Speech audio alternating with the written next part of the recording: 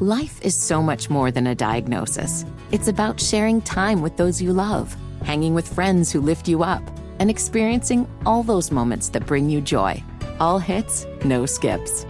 Learn more about Kisqali Ribociclib 200 milligrams at KISQALI.com and talk to your doctor to see if Kisqali is right for you. So long live singing to the oldies, jamming out to something new, and everything in between. Monday, it's a new episode of All Rise, the legal drama where one judge is shaking up the system. When I take the bench, I'm taking a vow to fight for justice. One case at a time. Your Honor. We're going to trial. Simone Missick is Judge Lola Carmichael. Up on that bench. Everything is different. A new episode of All Rise. Freedom is at stake. It's important. Followed by a new episode of Bull. Monday at 9/8 Central on CBS.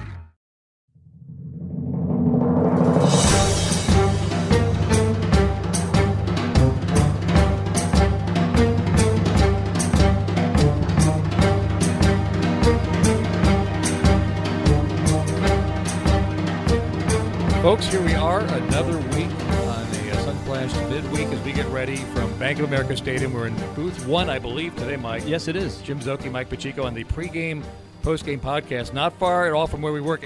Actually, we kind of split the difference between pregame happens in the booth 4. That's right. Postgame happens in the Langtonian studios. We're somewhere in between because Dave Langton is actually working in the Langtonian studio as we speak. He's actually doing work. And coincidentally, we're probably about half a mile, 3/4 of a mile from the park bench that we had Sharon on the show last week. Yes. Again, we're covered. So that's if you're not hearing any birds and bees and other insects, animals, that's why. You know what we've become? We've become those green scooters. We're We're just just everywhere in town. You'll see us around Charlotte, and we may just be laying on the sidewalk, or we may just be in the road, or leaned up against a tree doing a podcast. And we've been mostly in the downtown area. So that's right. Look for us and our podcast very much as you would a green scooter. We should be on the scooters and do it. We'll have to I think that's going to be one of the We might shows. need Harold to help us out with the engineering on that one. Yes. No special guests. Of course, we had Sharon Thorsland last week, and I texted her letting her know we're doing the podcast. She said, it was fun. I liked it.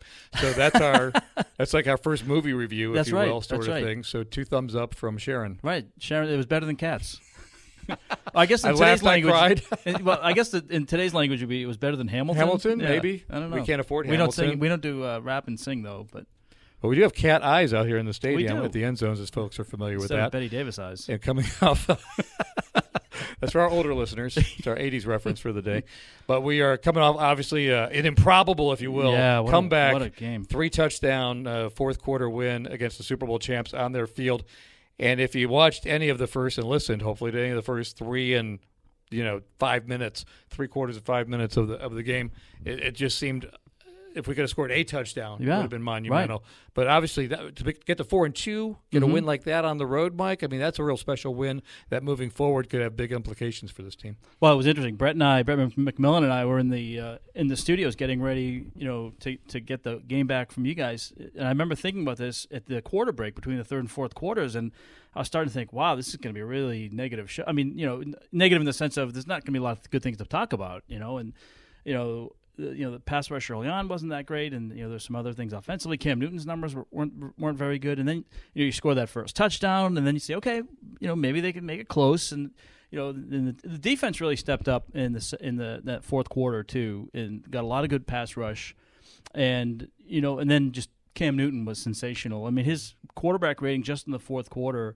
was something like 131, and I think it was like 62 in the first 3 quarters combined. But yeah, it's what it sets you up for, though, I think, is they had the comeback against the Redskins, and that was one of those games where we talked about being, how great was it they came back? They could have got their doors blown off, but they came back, and they had a chance at the end of the game. They couldn't quite do it.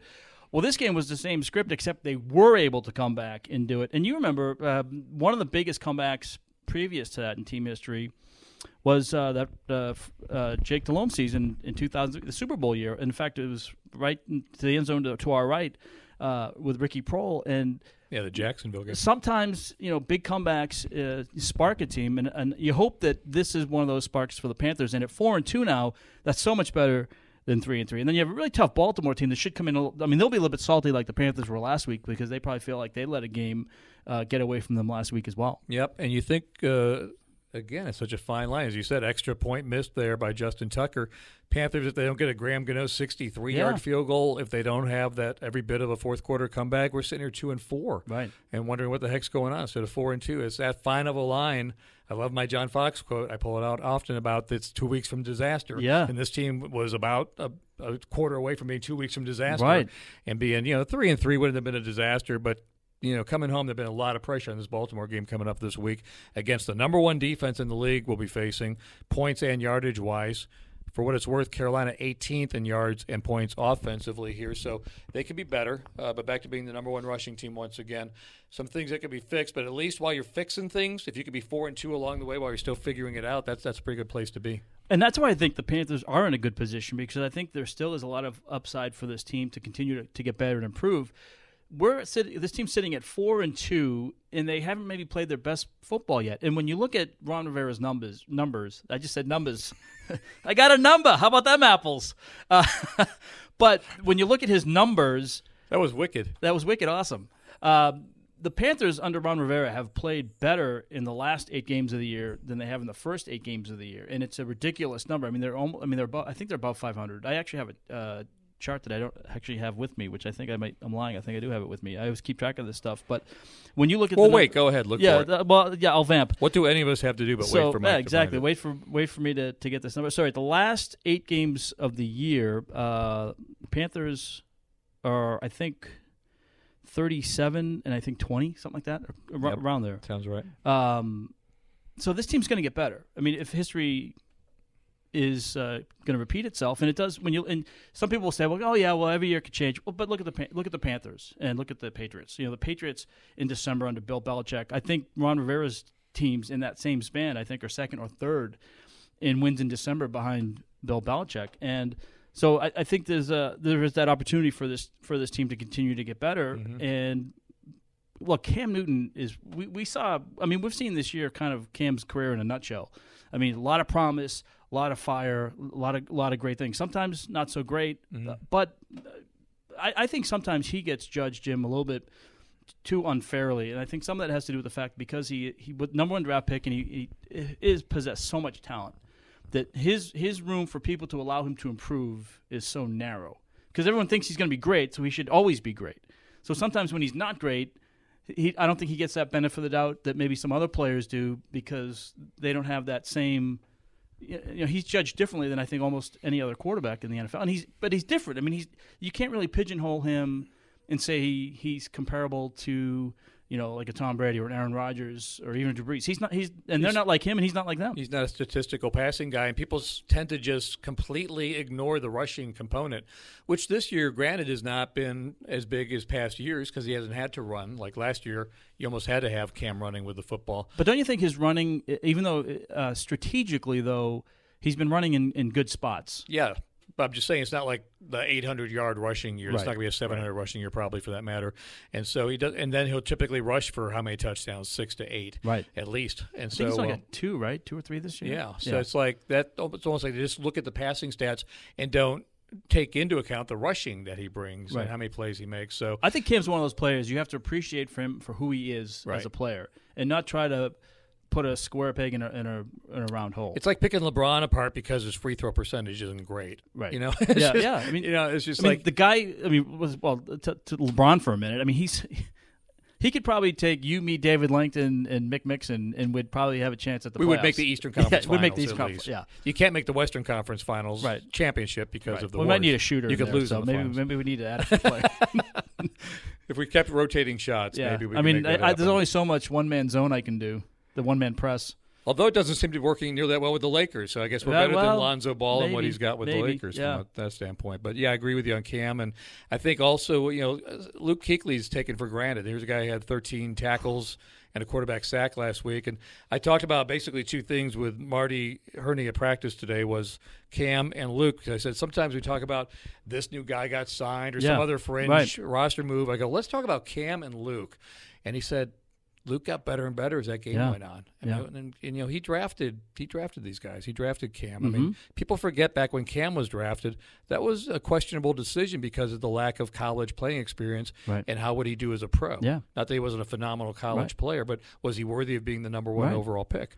Luke Kuechly at number 9, was that too high for essentially a middle linebacker? I remember the uproar about that, and I was doing the show on the other radio station back then, and because I had at that time I was doing the Boston College games for ISP and then IMG, doing the studio hosting in Winston-Salem. I think I saw probably 90% of Luke's college games, and I remember as a freshman doing his games and talking with John Meter-Perrell, the BC play-by-play guy, and you knew that first year the guy was going to be special. And I remember then. People would ask me, well, who do you think the Panthers should take at number 9? And I'm not kidding. This is the honest to God's truth. I said, I think they should take Luke Kuechly. This guy's going to be amazing.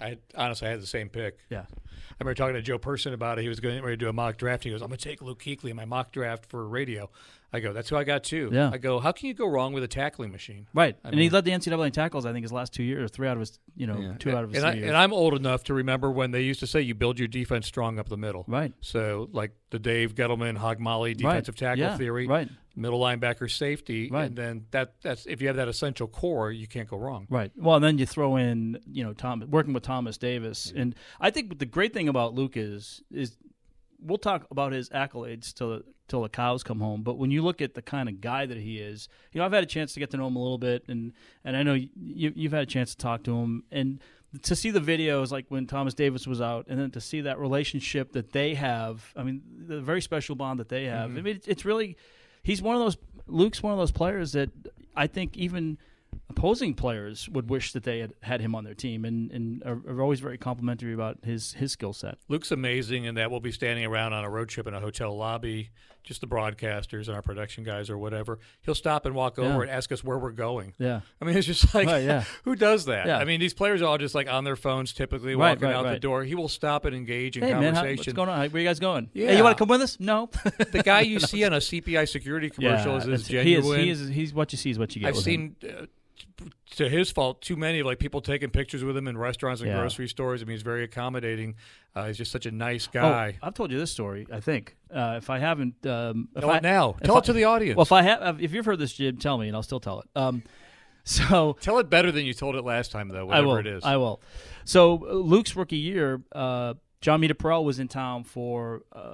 He was in town for, I think, the ACC Media Day. So it was right like the week or two before Luke's first training camp, and they had become kind of friendly. So we went to dinner with Luke, and we were at. We went to the burger. What's the burger place on East Boulevard? Bad Daddy's. Bad Daddy's. Bad Daddy's. So we had this great conversation, and I'd met Luke a couple times. He really didn't know me, but so then fast forward so now 6 weeks into the season, 7 weeks into the season, and the ACC basketball was here, and so we met up with Luke again, and we met him at Cowfish, and my wife was supposed to watch John that night, but something had come up where I think she had a prior engagement going out with some friends to like the theater or something like that. And we just had our signals crossed, and she's like, "No, you got to watch John tonight because my son, because I got plans already." So I said to Meter-Perrell, I said, "Hey, do you think Luke would mind if I brought my son with us?" And he's like, "Nah, he won't care." So we were at Cowfish, and John is having this great conversation with Luke Kuechly. The only thing that was unfortunate was at the time John was probably like 5 or 6. He still remembers it, but I don't think it would be as special as if we had done it again today, because it just well, when you see Luke the next time, just reschedule I know. it. I do need to remind him. Excellent chance he would just go ahead and say yeah. But he always asks me about John. He's like, "Hey, how's John? How's your son doing?" But the funny part of the story is, to what your point was earlier, and I've gone around the block 4 times to get to this. We're in the middle of dinner, and a couple of teenage, probably like either middle school or 9th or 10th grade girls come up to us. And this was when Luke, he was starting to get popular here, and they asked for his autograph. He's like, and literally we were in the middle of dinner. He's like, his entree he was like halfway eating it. And he's like, "Hey, listen, let me finish this, and I'll take the picture later." And I remember back in the back of my mind thinking, I mean, I've seen this picture 1,000 times, right? Well, sure enough, we finished dinner. Luke gets up. He's like, "Hey, I'm right back." We thought he was going to the restroom or something like that. And turn around, he found where the girls were sitting, and he took pictures with them. He signed their stuff, and then he came back. Nice. I mean, that's pretty special. Very nice. That's very nice. And just a little side note to anybody: if you see any celebrity, it doesn't have to be a Panther, and they're eating a meal, I know, leave them alone. alone. Yeah, I'm with you on if that. you can't wait till they're done, then just Right. don't get it. It's just Right. don't walk up to anybody while they're in the middle of a meal having a conversation. I've never understood the expectation of people in the public eye being asked stuff in their downtime. Now, it's one thing if you're coming in and out of the ballpark or if you're at a team event, but if you see a family they're at the mall, they're at the movie theater, I just let them be. And I know part of the job is to be accessible, but I don't know. I've always felt that too. That players' time, the personal time's at personal Be time. a human being and just Yeah. don't be that guy. All right, let's close with this. Cause actually, we usually pull out of the hat a random question of the week. That leads me into our random question of the week. And Mike's got the fishbowl, but we're not going to use that today, Mike. Oh, no fishbowl. Okay. Because you led me into this. Think in your mind, I'll go first, about a celebrity. It could be whatever level of celebrity that you saw out of context somewhere, and it kind of made that in itself the interesting or fun part of it. Mine is going to be John Fox. Yeah. And so he lived in the Ballantyne area. We lived in the Ballantyne area, but you'd see him occasionally at a gas station or somewhere. But it's the Friday after the Super Bowl that we lost the 2003 Super Bowl 38. And this is how old that story is, Blockbuster Video in Ballantyne. Oh, yeah. And so I walk in with my kids to get a video or two, and I see the longest line I've ever seen at Blockbuster. It's all the way to the back of the store. So I walk in, start making my way through the line to cut through to get over to the movies are, and I hear that familiar voice, Jimmy! And I look back. At the very end of the line is John Fox, and he's holding like 8 videos in his hands. and this is like Super Bowl, we get back, it's Monday late or whatever, and this is Friday. And I go over and go, don't you have somebody that could do this for you? Yeah. He's like, yeah, we're sitting around the house, and I just wanted to get some videos. Yeah. It's just like this line, and nobody was talking to him or Right, bothering him. right. Like 4 days after playing in the Super Right. Bowl, he's in this line of like 20 people standing there Right. holding a stack of Blockbuster videos. And I can't remember what it was. He recommended a movie for me to get for the kids. So it was just hilarious. So not like, obviously it's someone I know, but in terms of just like a funny chance meeting of a celebrity in an out of the norm kind of setting there, it just cracked me up. And part of the crack up is that anyone remembers that voice, Jimmy. Yeah. Yeah. Because that John Fox voice is just so distinct. All right. I don't know if this is quite to the level of yours because I didn't know this celebrity. But when I was living in New York, this is 20-something years ago, one of my friends that I become friends with through my Red Sox connections was Jeffrey Lyons. Jeffrey, movie critic, and was at the time was the NBC, I think NBC News and NBC4 in New York, the film critic. So Duke Castiglione, Joe Castiglione's son, the Red Sox announcer, was staying with me, and so Jeffrey would call us up at like random times and be like, "Hey, you guys home? Yeah, we're home." I was like, "I got a movie screening in 2 hours. Meet me on like 57th and 3rd." How cool is that? Oh, it was a lot of fun. So one time, I think we were at the Sony screening room, and we were walking out, and I'll never forget this. Duke and I, in New York, it's like a sport to hail a cab. Yeah. Right. So we're hailing a cab, and cab pulls up, and somebody gets out, and so it's kind of customary that when you let them out, and then you kind of let them get out of the way, and then you go in. I swear to God, Jim, and Duke will back me up on this. Carol Channing, like the old time act, she literally came from nowhere, got in as these people were leaving, shut the door, and the cab took off. So she stole our cab. Carol Channing Yeah. stole your cab. Yeah. Did she say hello, Dolly, or anything? No, on her she way didn't. out? She didn't say anything like that, Jim. Remember she had that real raspy voice. The other funny one, same type of thing. Duke and I were told to meet Jeffrey. It was like a Sunday night at 8:00. It was on the east side. And he said, you're going to go see this movie, and, I'll meet you there. Okay, so we get there, and the publicist was like, yeah, Jeffrey called. He said he's not going to be able to meet with you guys, but he said for you guys to still come in. It's the New York premiere for this movie. And we didn't know what we were seeing. Half the time, we didn't know what we were seeing. So we start looking around. There's this paraphernalia. The movie was To Jillian on her 37th birthday. It was Michelle Pfeiffer and Peter Gallagher. Yeah. So we get into the screening room, and all of a sudden, this really tall, distinguished, good-looking guy is like, "Hey, can I take you to your seats?" I'm like, "Yeah, sure. Why not?" And I remember he kind of led us down this, and I turned around to Duke, and I said, "Hey, this guy looks familiar. Why do I know this guy?" So then, the opening credits come up and whatever, and then from the first scene, it's Peter Gallagher, and I look at Duke and go, "Hey, Peter Gallagher just led us to our seats. How cool is that?" So those are kind of two of my brushes with fame. Yeah, I've had a number. I like the B-level celebrities. Like I can't remember which character it was, but it was like the curmudgeonly like police lieutenant from the old Eddie Murphy police movies and stuff like that. What was the movies he used to do when Eddie Murphy was doing the Beverly Hills Cop? Beverly Hills Cop. Yeah. It was Taggart or whatever. Right, It was that guy. Or I'd see Mike Ditka just like I'd turn around like Mike Ditka's over my shoulder at a restaurant looking for other people and stuff like that. So. Now this doesn't really count because it was work, but one of my favorite all-time highlights for what I've done with the Knights to this day is when we had the Soup Nazi from Seinfeld. Yes, I love the B-level celebrities. And like I did the skit where George asks for bread, and you're like, "You want bread? Yeah, if I can. No soup for you." Who gets to have that? Yeah. That. That's on my. Yep, that's on my. That'll be always forever be on my reel. Nobody gets to get the Soup Nazi, even George, especially not George. All right, so we do have a regular 1:00 kickoff coming up on Sunday on WBT with the Ravens in town. I'll have the pregame at 10, and then Mike and Brett with the postgame show afterwards. So it'll be full broadcast. Eugene and Mick and myself with the call, and Kevin Donnelly, of course. On the sidelines. So looking forward to it, and hopefully when we do this next week, we'll be 5-2. That'll have a nice ring to it, won't it? If not, we'll say 4-3 is not bad. 4-3 is not bad. We'll make it sound better than it is. Wasn't that a Meatloaf song? But hopefully, yes. 4-3 is not bad. There you go. Phillies do. So till then, we'll talk to you all next week. Let's get out of here.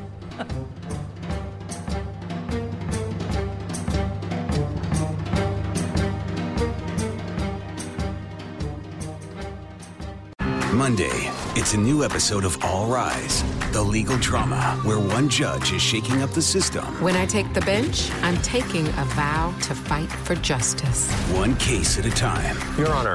We're going to trial. Simone Missick is Judge Lola Carmichael. Up on that bench. Everything is different. A new episode of All Rise. Freedom is at stake. It's important. Followed by a new episode of Bull, Monday at 9/8 Central on CBS.